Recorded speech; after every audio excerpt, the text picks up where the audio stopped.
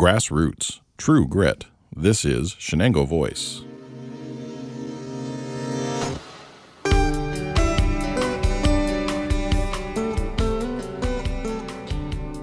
Visit our website at shenangovoice.com, and if you enjoy our programming, share a link to our podcast with your friends. This episode of Shenango Voice is sponsored by the Bohemian Moon Restaurant, offering their weekly Doshirak subscription meal program featuring freshly prepared meals for pickup or delivery on Thursdays.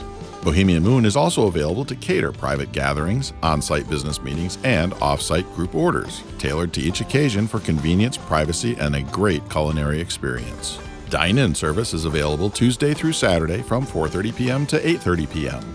Visit the website at twobakeriesinaRestaurant.com or call 607-334-9480 for updated information on all Bohemian Moon has to offer.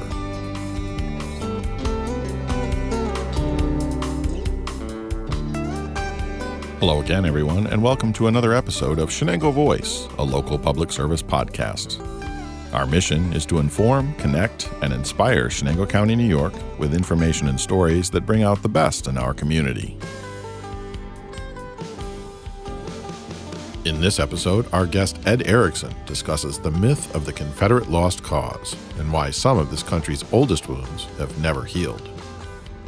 This interview was recorded by Diane Gallo on December 6, 2021, and developed by Shenango Voice producers Betty By The Way, Diane Gallo, and Mibby Kim. Hi, this is Diane Gallo at Shenango Voice, and we're here today with Dr. Edward J. Erickson, a retired professor of military history from the Department of War Studies at the Marine Corps University. Ed retired from the United States Army as a lieutenant colonel with multiple combat tours in the field artillery and additional experiences as a foreign area officer specializing in the Middle East. He earned a PhD in history from the University of Leeds in England, and he is the author of 17 books and dozens of articles and chapters. Ed is a graduate of Norwich High School, a local boy, and he and his wife, Jennifer Collins, live in Norwich. Welcome, Ed. It's very nice to have you here with us today. Thank you, Diane. It's a pleasure. Originally, in thinking about this episode, it was my curiosity about the massive flags that were flying, Confederate flags that were flying from, the backyards and houses, and also from the backs of pickup trucks. And it became such a curiosity, we began moving to saying, well, what does the Confederate flag mean? What does flying it now mean? Why are we flying it here? It led to a whole variety of questions, which led to a book called Robert E. Lee and Me, A Southerner's Reckoning with the Myth of the Lost Cause, which then led to many other things, which then led to Ed Erickson. So in order to help frame a huge subject, I'm going to start with just a very basic question about Ty Sejuli's book, Robert E. Lee and Me, A Southerner's Reckoning with the Myth of the Lost Cause. This is a multi-parted question. So I guess I would go first for the myth of the lost cause. The phrase itself gives me two problems. One is, what is the lost cause? And the idea of the myth being almost confusing as a word. Like, what exactly are we meaning here? So this is my preface as to how we got here. So have you read the book? I assume you must have. I have read the book. I bought it immediately when it came out. Ty Sejuli is a retired Army Brigadier General who was the head of the history department at West Point. He retired, and now he's the Chamberlain Fellow at Hamilton College in nearby Clinton, New York. It's an autobiography. It's not history. But it is a classic epiphany story. It is the story of a boy who grew up in the segregated South, going to what he called seg academies, or whites only school. And the book is a chronological story of his life, starting from living in the South in segregated societies, then going to Washington and Lee University in the Shenandoah Valley, And then coming into the United States Army as a young Army officer, in Army bases named after Confederate generals like Fort Lee and Fort Bragg and Fort Benning and Fort Hood and so on. And then ultimately coming to West Point, where Lee is the subject of adoration and veneration in the literal sense. And his struggle as he matures, coming into his 50s and early 60s, with redefining his view of Robert E. Lee. And he has an epiphany. And the punchline is he spent his whole life in basically societies that venerated Robert E. Lee. But at the end of his professional life, he reverses his whole thinking about the man and regards him in the worst possible light. And I love the book. If you haven't read it, I hope you will. I actually have, and I also listened to his speech that he gave from the Washington and Lee Chapel, which had, I believe, Robert E. Lee reclining in white marble with no religious iconography at all, just Robert E. Lee. So Yes. Even though it's called a chapel, there's nothing to indicate that the saint or the god is anything other than Robert E. Lee. In the background, I think he did a masterful job just for giving his story in the most straightforward, clear way, and not getting till 50 or 60 years in that slap your forehead moment. So wait a minute. What on earth is going on here? So in a way, it was that story that totally, I'm going to use the word legitimized. It totally made valid all the points that he poured forth from that building story he told of his own history and his blindness within his very, I'll say, privileged. He was privileged to have an education, to have a parent, to have a choice. What I appreciated so much was he said what he wanted to be above all things was a Southern gentleman. Who could fight with that? Everybody's mommy would want their son to be a Southern gentleman. So in this book, he gets to the point where his hero, his saint, everything that he honors, he said at one point that, well, as he grew up, Jesus Christ was a 5, but Robert E. Lee was about an 11 or a 12. And, I said, okay, that kind of frames the conversation here. And then you get to the point where now Robert E. Lee is not God, but possibly a traitor. That's where I really would appreciate your insight and your background about this myth, a lost cause, a traitor. What's happening here? I'm lost. Yeah. Saidul's, his chapter 7 is titled My Verdict. Robert E. Lee committed treason to preserve slavery. That's his punchline. That's his thesis, ending the book. It was a national bestseller. It resonates with contemporary America today because we are right in the middle of extended national discourse about Confederate monuments, about the Confederate flag, about states' mottos and flags. And his timing, just out of pure coincidence, has been marvelous. He was, in our popular conventional imagination, the received wisdom of America, he was an honorable, heroic figure who put the needs of his soldiers, the needs of his state, the beliefs of his class of people ahead of his own interests. He re-examines this by going carefully through the record. And what he has determined is that Lee was financially invested in the slave system. He owned a plantation. Now it's Arlington National Cemetery. But Lee had a personal financial stake in slavery.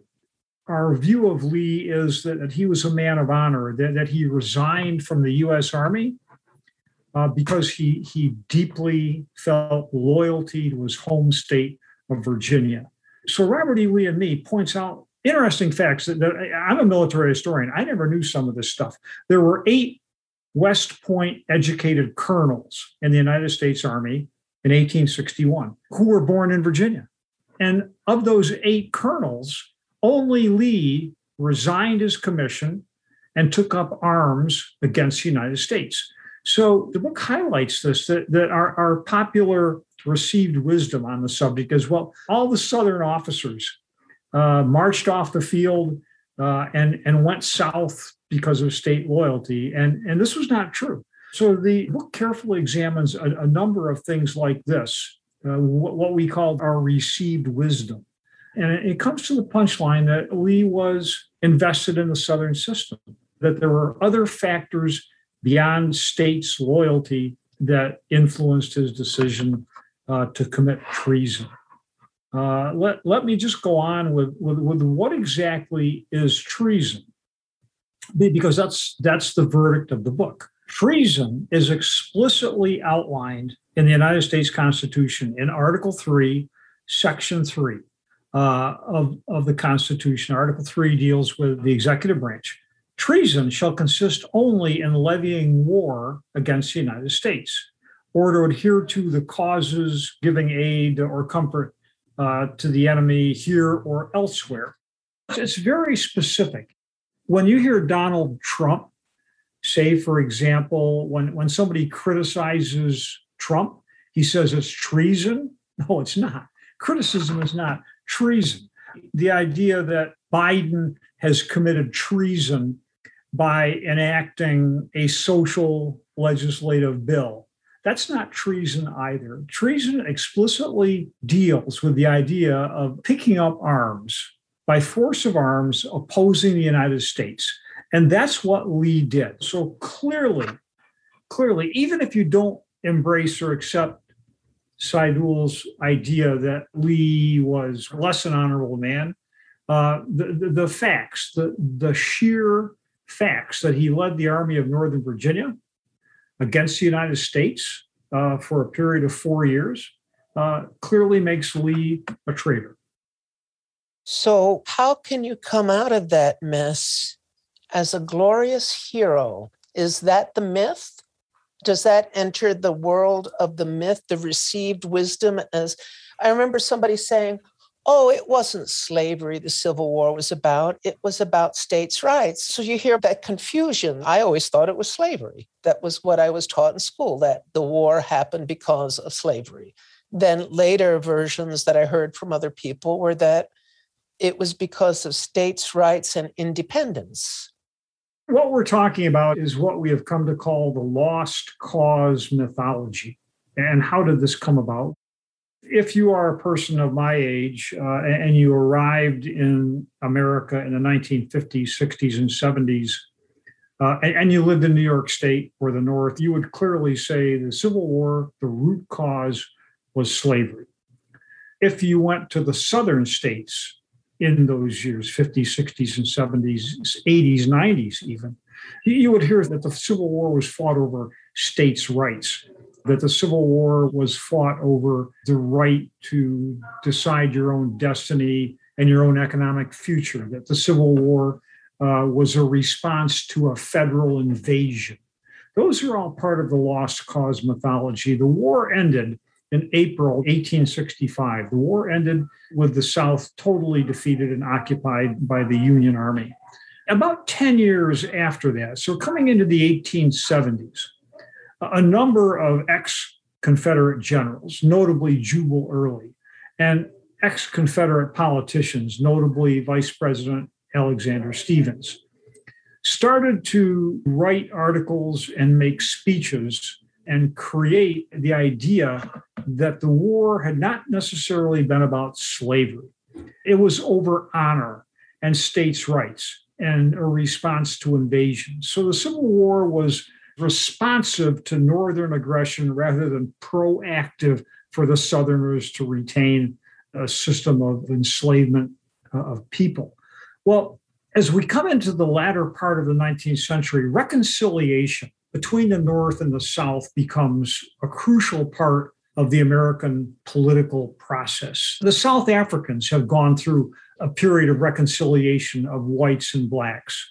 Other countries, the Bosniaks and Serbs in the Balkans are going through a period of reconciliation, the Hutus and Tutsis in Rwanda.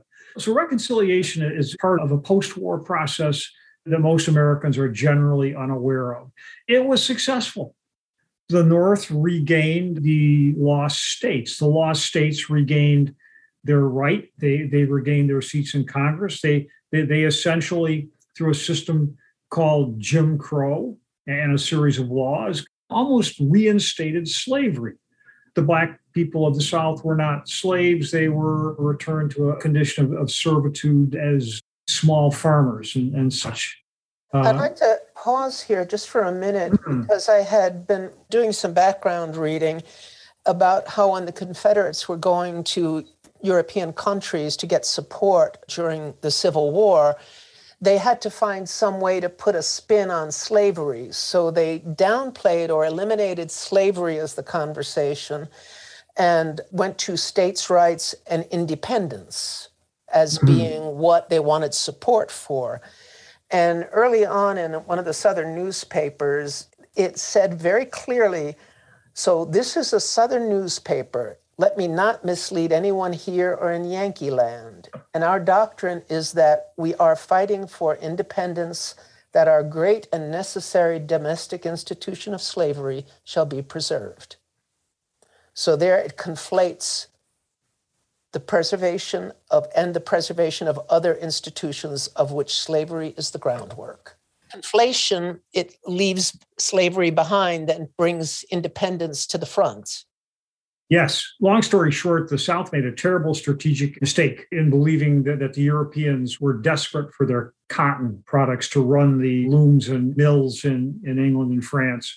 So to persuade those countries, which had already passed anti-slavery legislation 50, 60 years before the American Civil War, they kind of a bait and switch situation where they presented themselves as something other than they also presented the human condition of slaves as better than it was, that slaves were fairly happy, that they were well cared for, that even though they worked hard and toiled, they had adequate food, and their brothers in Africa were dying of diseases and starvation. So there was a concerted effort to camouflage or to cloak slavery. And that cloaking was really interesting in that Ty Sejueli cut right to the heart in his book when he said, let's stop talking about these as plantations and start speaking of them as what they were, forced slave labor camps.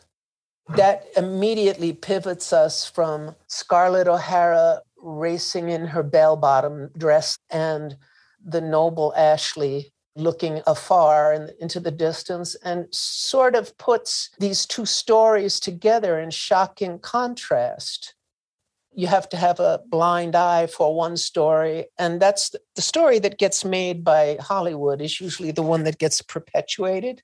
I just really thought that line in his book was a heart stopper. Yeah, Margaret Mitchell's Gone with the Wind, one of the most famous American movies from the 20th century. The first line of that book, it was a land of cotton fields and cavaliers. And the romantic idea that this was a noble society that prospered in spite of the slaves. And those kind of movies, Gone with the Wind, Song of the South, the Disney movie on Uncle Remus, that present slaves as happy and contented. Nothing could have been far, maybe one or two out of a million, I don't know, but this was enforced labor and families were broken apart, children were sold, people were abused, sexual abuse was rampant. It's a horrible system. So back to the Lost Cause mythology. As we come into the 20th century, this constructed view of American history becomes widely accepted by the American public, and particularly in the South, in school curriculums.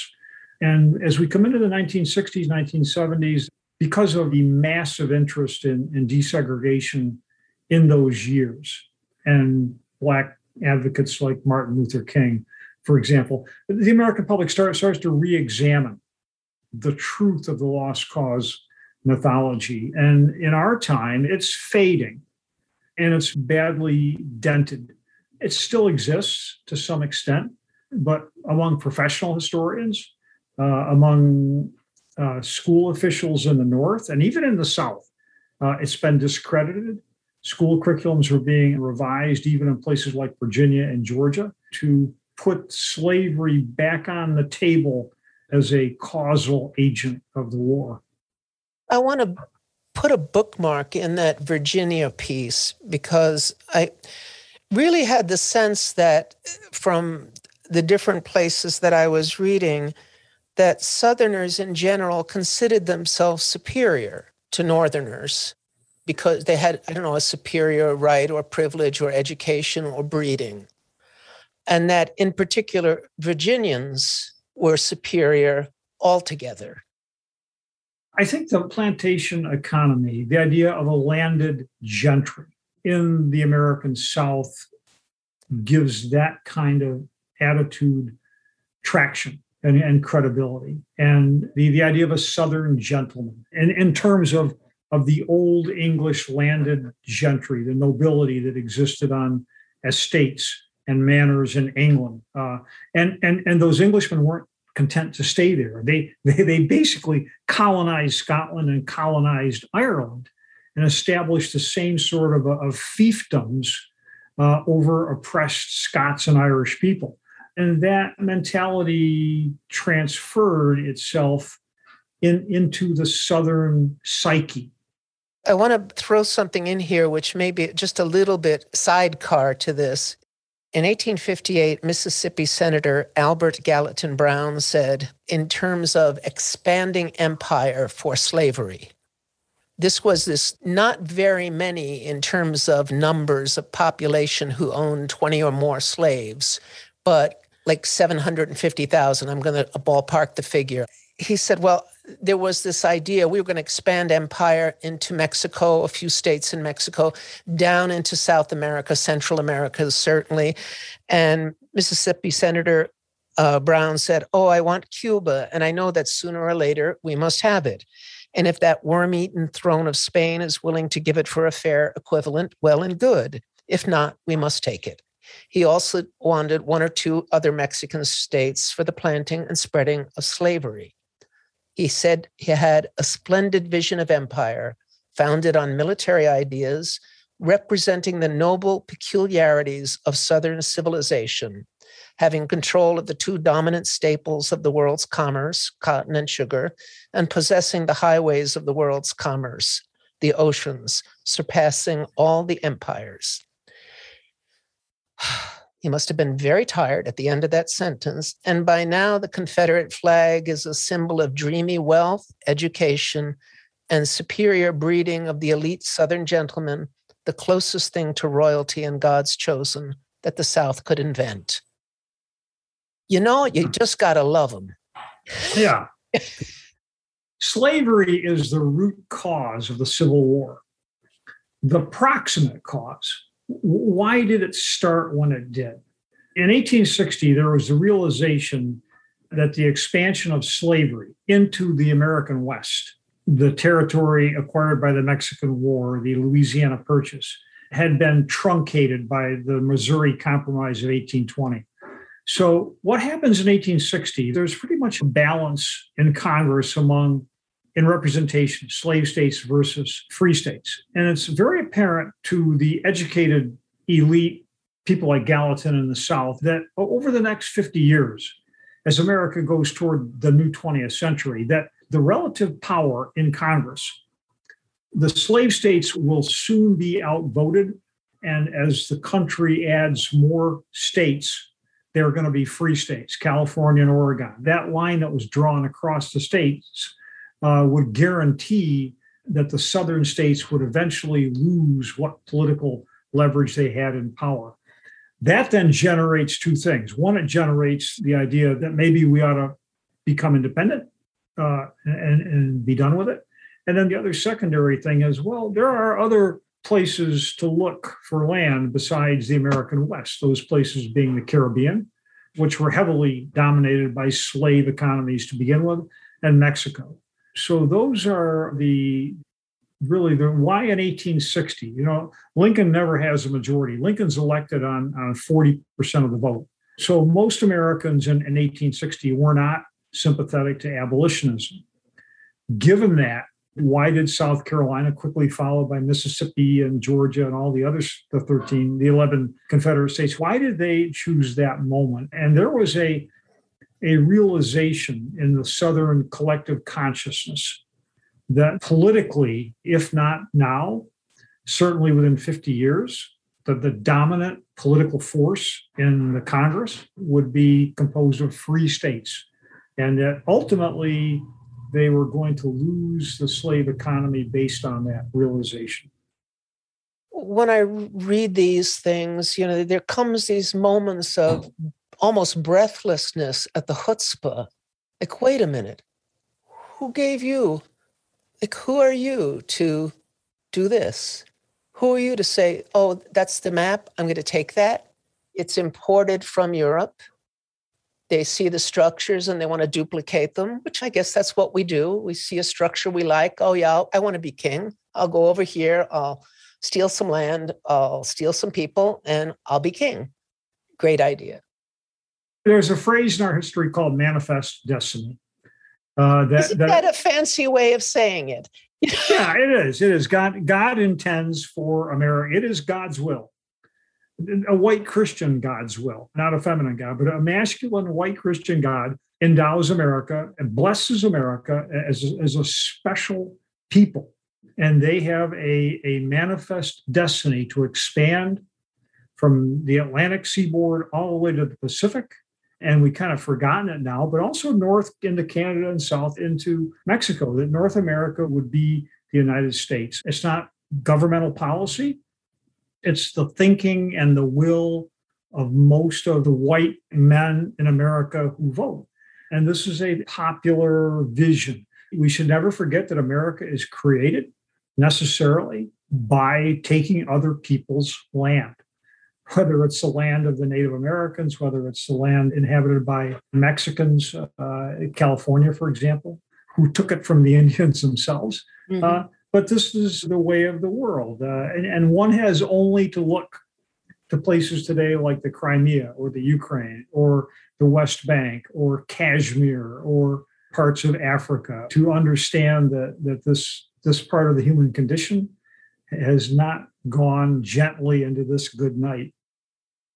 I have a friend who, her father was in the military when she was a child, and he bought her a globe of the world, and they would put pins in places so that they would know where people they knew were. And she said she still has that globe, but there are whole areas that no longer exist as nations. I guess the geography hasn't changed, just the names of the geography has changed. The nations have gone by the by. Americans, and this kind of goes back to the manifest destiny, that our country is never going to change, that the boundaries we have with our neighbors won't change, that there will be 50 states in our union. That there's a theory in international relations that balkanization may happen to the United States. There may be chunks of our country that split off and become independent. The Civil War was not the final arbiter of the American destiny. Very few countries have survived more than 400 or 500 years without adjustments, big or smaller, to their geographic boundaries. It's very possible, frankly, in the next 10 years that Scotland will become independent.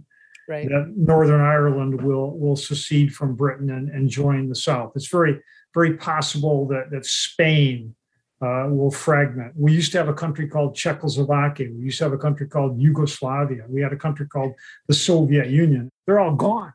And they've been replaced by, it's a process called micronationalism.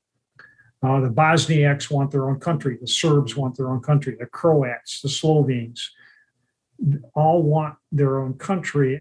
It would be historically unrealistic to think that America in the next 1,000 years would continue in its current form. That's a pessimistic view, I know. Well, it's a longer view than we're accustomed to thinking, like yesterday, today, tomorrow. This long view is like, makes sense. You would change, something would happen. And it takes time for the mind to wrap around that much space and time and history and changes, little changes and big changes, which is perhaps a nice segue into what about these Confederate flags that we see in Shenango County? We see them now more than ever. You would occasionally at the Shenango County Fair see a booth selling flags, all kinds of things. And so for a week or two, you'd see maybe a small Confederate flag in a window somewhere. But now you see big Confederate flags purposely displayed on houses, and you see them on the backs of pickup trucks. And it's becoming common, maybe not common yet, but certainly not surprising. And it's a sign of the times we live in. It's the display of the Confederate flag has taken on a political meaning in our society that ranges from I'm a rebel, I'm an outlaw, I'm a free spirit, to something like I'm anti-government and independent, and going down the hatred taxonomy. I'm proud of my Southern heritage, and maybe even at the bottom of this hatred taxonomy, if you will, the idea of white Christian nationalism and white supremacy. But it is increasingly troubling to see this here in our county and in northern parts of the country. So when I see a Confederate flag flying, I'm reading it as a racist statement. I'm reading it as a I'm better than statement. I also experience it as a transgression, an in my face statement. I don't want somebody sticking their flag in my face and waving it. So like if I have to back off 20 feet because you got a big flag sticking out, it seems to me there's aggression in it. One of the symptoms, in my view, of American society in the 21st century is we have become increasingly adversarial and increasingly confrontational, increasingly ready to confront our fellow citizens. I think probably at some level, the Confederate flag, there is if not an overt or an explicit racism, certainly an implicit bigotry. My system is better than yours. My view of America's past, present, and future is accurate and yours is not. I wouldn't go so far as to say that is demonstrably proof positive of racism, proof positive of bigotry, but I think it does speak to a more narrow mindset. When I am in a calmer moment in contemplating this, I feel that these are threatened people. Their step back is to inflate themselves. I'm better than or bigger than. I'm scarier than. Don't tread on me. Don't fool with me. You don't want to do this. And I think, well, no, I don't. Really? And then it just seems a little sad because there's such anger there. There's such pent up rage. And I think we had touched on this at one point about this kind of general anger that might be in the world. And I would put myself on the line here and call it male and call it younger. Mm-hmm. I think as men mature, they master themselves. But before they know what's happening inside themselves emotionally, you touch anything that's angry and it will focus or shape itself around the convenient object or the convenient symbol. Mm-hmm. That's my 25 cents there. There was a wonderful op-ed in the New York Times 4 or 5 days ago by Lisa Featherstone, a journalist at the New York Times. And the title of the op-ed was Josh Hawley and the Republican Obsession with Manliness. And it was a very similar thinking to what you just expressed, that younger, poorer Republican men are expressing a masculine persona based on, if not violence, confrontation. And her point was, this is a symptom. This is a result of anxiety about your own identity. This is a result of fear of loss of status. That an increasing number of Republican politicians, Josh Hawley named in the article, Ted Cruz, Matt Gaetz, and even some women, Marjorie Taylor Greene, for example. This Rambo-esque masculine culture that when you take it apart, when you unwrap it, what you have at its core is fear and anxiety loss of status, the idea that who I am doesn't matter, that my views aren't taken into account in the national political discourse. And I think there's a lot to that. I think there's an awful lot to that. The problem with that, the whole mystique, is that it is conflated to mean to all Republicans. I mean, certainly that's not Mitt Romney. Certainly that's not Lisa Murkowski. Certainly that's not Asa Hutchinson. But it's a real problem for the Republican Party these days, I think. Backing into this, you get one up on this idea of upness and also this idea of anger and bullying. To me, like, this is the bully place. This is the place where the girls back off. This is the place where the guys who don't want to fight are going to just kind of move out of the way. And that whole atmosphere or oxygen is loaded with it. It's oppressive. It's perplexing. It's just perplexing. I think, well, you're not from the South. You're not a Confederate. It's 160 years later. I guess that there'll always be fractured groups that don't feel like they belong anywhere. And maybe it's a way to belong. And maybe it's a way to be mad. And maybe if your flag is flying, you're not blowing off your gun. We don't know. Yeah. Although to me, I think maybe it might incite you to blow off your gun, but we don't know. Yeah. So going for a kind of a wrapping up this Confederate flag flying, we come to a variety of possible threads that hopefully we will all outgrow without getting shot or shooting each other, and we'll move to another era. But certainly it can mean racism. It can mean aggression. It can mean, I just don't want you to fool with me. I'm a rebel and I'll never, ever be any good. I don't think here in Shenango County, the people who fly the flags, I think it's an act of individualism more than it is an act of collective anger, is I guess my bottom line. And I hope I'm right. I hope you're right too. I am with you on that. We hope that it's just exactly that. Ed Erickson, this has been a real rip. My head is so happy and so packed with fact. This is Diane Gallo with Shenango Voice. We've been talking with Dr. Edward J. Erickson, a retired professor of military history from the Department of War Studies at the Marine Corps University. One hell of a historian, great conversation, great talk, bits of pieces from Shenango County and around the world. Thank you so much, Ed, for your expertise and your time, and you're just fun. Diane, thank you very much. It's been a pleasure.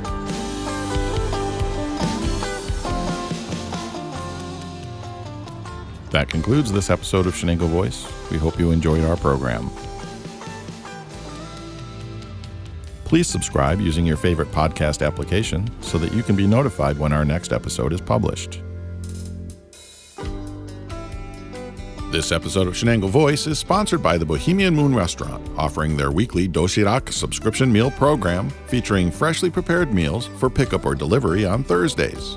Bohemian Moon is also available to cater private gatherings, on-site business meetings, and off-site group orders, tailored to each occasion for convenience, privacy, and a great culinary experience. Dine-in service is available Tuesday through Saturday from 4:30 p.m. to 8:30 p.m. Visit the website at twobakeriesandarestaurant.com or call 607-334-9480 for updated information on all Bohemian Moon has to offer. Thank you for listening.